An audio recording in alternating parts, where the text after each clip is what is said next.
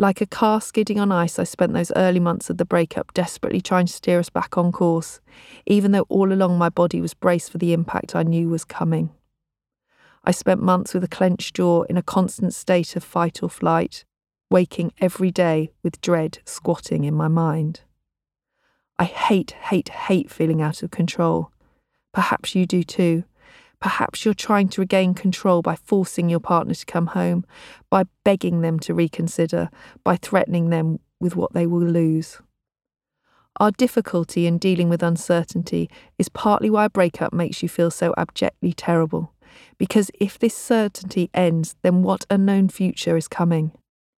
Yes, you might miss the past or present, the way his brow furrows when he concentrates, or the warmth of his hugs. But part of the desperation you feel about losing someone is loss of the future you imagined, the future you both signed up to. A breakup means everything that was certain now isn't. Everything you knew to be true, you now question. I tried to get us back on track by sheer force of will. You do love me, I'd tell him firmly. You don't want to leave me.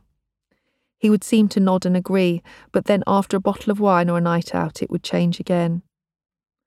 I felt at my worst when I was trying to convince myself we both wanted to save our marriage, when really he was done.